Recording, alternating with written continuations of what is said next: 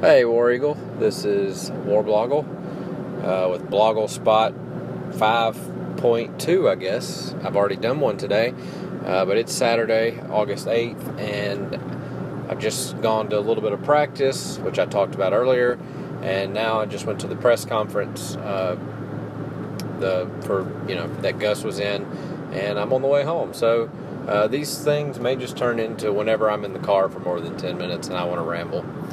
So I guess I'll talk about the press conference. A lot of it's already been said on Twitter. A lot I didn't say, but as you may know by now, you probably do. So Duke wasn't at the last two practices. Gus comes in, and the first thing he says is, or maybe the second thing he says, is that I know y'all seen Duke.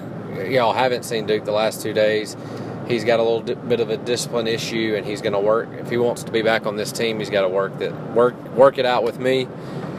And bottom line, no one man is above this team. And so that was pretty much all he said. Since then, I've kind of learned that he has been given a list of conditions. I don't know if those are like actual tasks or like, hey, go a whole week without getting in trouble kind of thing. So if he does those things, he'll be back. There was no mention of suspending for a game. We do still have a little while for that. Surely he wants to be, on the practice field. So maybe this is kind of his suspension right now. So we'll see. I mean, it's good that he's not off the team, definitely.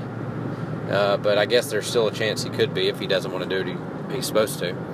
Which, as most of you have said, he's a few months from possibly making millions of dollars. So I think he's going to do whatever it takes to get back on the team. I'm not sure why he keeps doing things to get suspended. Miles Almas specifically asked by one of the writers about if this was related to something on July 21st with a fight. And I guess that was the rumored fight with one of the basketball players. Supposedly the police were called. That's what the writer said. And Gus wouldn't respond to that. So he was pretty adamant, pretty angry, kind of seeming. I think he was just being stern to basically say, hey, we're not talking about this today.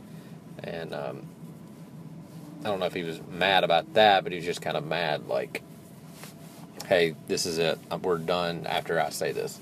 So it's kind of still up in the air, but I guess it's slight positive because he's not gone right now.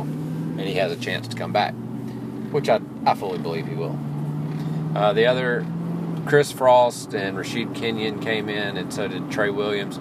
Chris Frost is he's not, he's from New York-ish, so he's not like the typical Southern high school football player.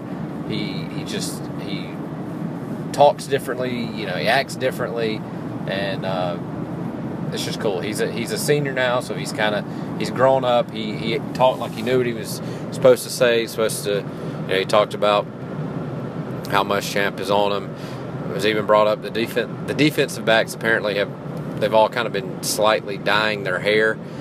With Countess coming from Michigan, all the pictures I've seen, it's like he's kind of got a little bit of a box top, and the top half of it is kind of blondish. So apparently that was asked about the DBs doing that, and Chris Frost has got a little bit of tint to his hair, I guess, and it was funny. He was like, I've been doing this for years. They're just now trying to do this to copy me. So that was funny. But then Rashid Kenyon came in. He's playing the buck position, kind of like Carl Lawson. Real tall, kind of a slender guy for a defensive end, but real soft-spoken. You could tell he was kind of nervous, but ended up he gave some really good answers. Nothing out of eye-opening, but just kind of you could tell he got more comfortable as he went on. And all the beat reporters posted all these. My laptop died, so I couldn't post anything. But just real good stuff about how Muschamp is and how he thought he did say that all freshmen need to be humbled because he came in last year thinking he was going to be something awesome. And he didn't realize how much he had to work on, so now he's kind of passing that on. So that was cool. Then Trey Williams came in. So it was two linebackers and a buck that came in today. And Trey's he's got a good head on his shoulders too. He's, all three guys today were kind of the guys that know, they maybe not have spoken in front of the media, but they know what to say, and you can just tell they're not selfish. They were all talking about getting better as a team and helping the team and doing whatever they can to help and just do whatever the coaches ask. Trey was specifically talking about how they get a goal weight when they report about, how much they need to eat and how much they need to lose and all that kind of stuff. And he says he loves to see when guys are true and consistent to those plans, because it shows that they care about this team. So he likes to see when people are caring about his team, so he doesn't have to worry about those guys. So that was good to hear. A lot of times, kind of with this Duke thing, you think that they're all selfish and they just want to get to the NFL and that's it. But, there are guys out there that understand. They're grown up now. I guess it was one senior and two sophomores. But, these guys were grown up and know what it takes. You can't just be selfish. You can't. No one player is bigger than the team. It's all about, you're not going to be good unless everybody around you is good. And that starts with every single person. So the better you are individually, it grows into a team, and then that team is good. If the team is terrible, it doesn't matter how good you are. You're going to be looked at as you were on a terrible team. So, anyway.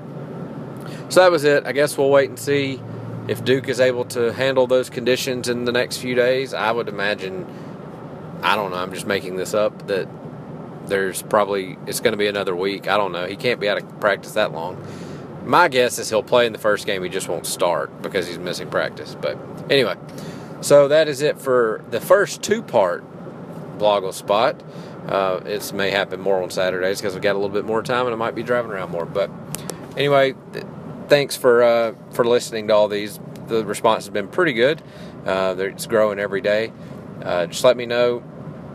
I guess you can leave comments on SoundCloud or just, respond to the tweet or the Facebook post where I post these. Let me know if anything you want to talk about, anything I need to talk about, I guess. And I'll do it. Alrighty. That is it. War Eagle.